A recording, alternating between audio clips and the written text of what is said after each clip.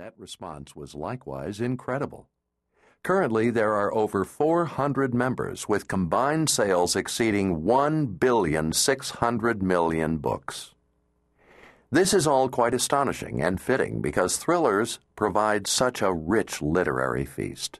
There are all kinds: the legal thriller, spy thriller, action-adventure thriller, medical thriller, police thriller, romantic thriller, historical thriller, political thriller, religious thriller, high-tech thriller, military thriller. The list goes on and on, with new variations constantly being invented. In fact, this openness to expansion is one of the genre's most enduring characteristics.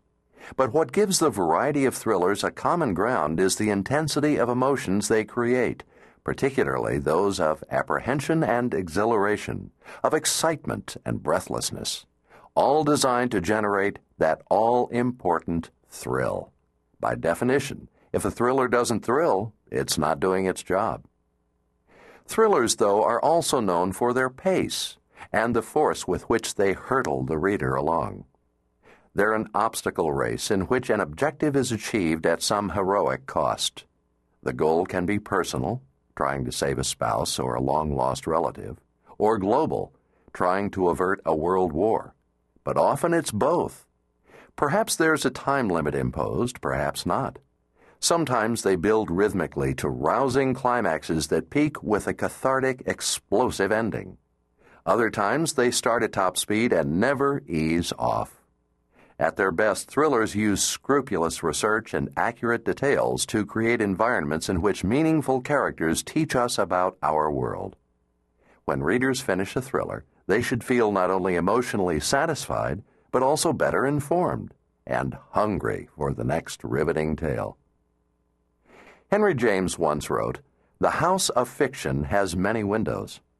That observation certainly applies to thrillers, and this anthology is an excellent example. When Gail Lynn suggested producing it, International Thriller Writers Incorporated sent out a call to its members for stories. Many replied, and 30 were ultimately selected for inclusion. I was contacted about acting as editor and readily agreed, while Steve Barry, another ITW member and thriller author, took on the responsibility of managing director. When the book proposal was finally shopped by agent Richard Pine, himself an ITW member, several publishers expressed interest and, after a bidding war, Mira Books acquired the rights. Generously, each of the contributors to this book donated his or her story. Only ITW will share in the royalties, the proceeds earned going into the corporate treasury to fund the expansion of this worthwhile organization. The theme of this anthology is simple. Each writer has used a familiar character or plot line from their body of work and crafted an original story. So you have something known along with something new. As you'll see, the variations are captivating, as the writer's imaginations soared. Each story is prefaced by an introduction from me that sets up the writer, his or her work, and the story.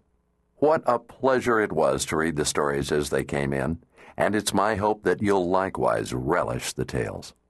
So prepare to be thrilled and enjoy the experience.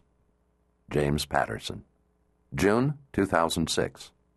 P.S. More can be learned about ITW through its website at www.internationalthrillerwriters.com. Check it out. Lee Child. Lee Child's debut novel was Killing Floor, a first-person narrative introducing his series character Jack Reacher.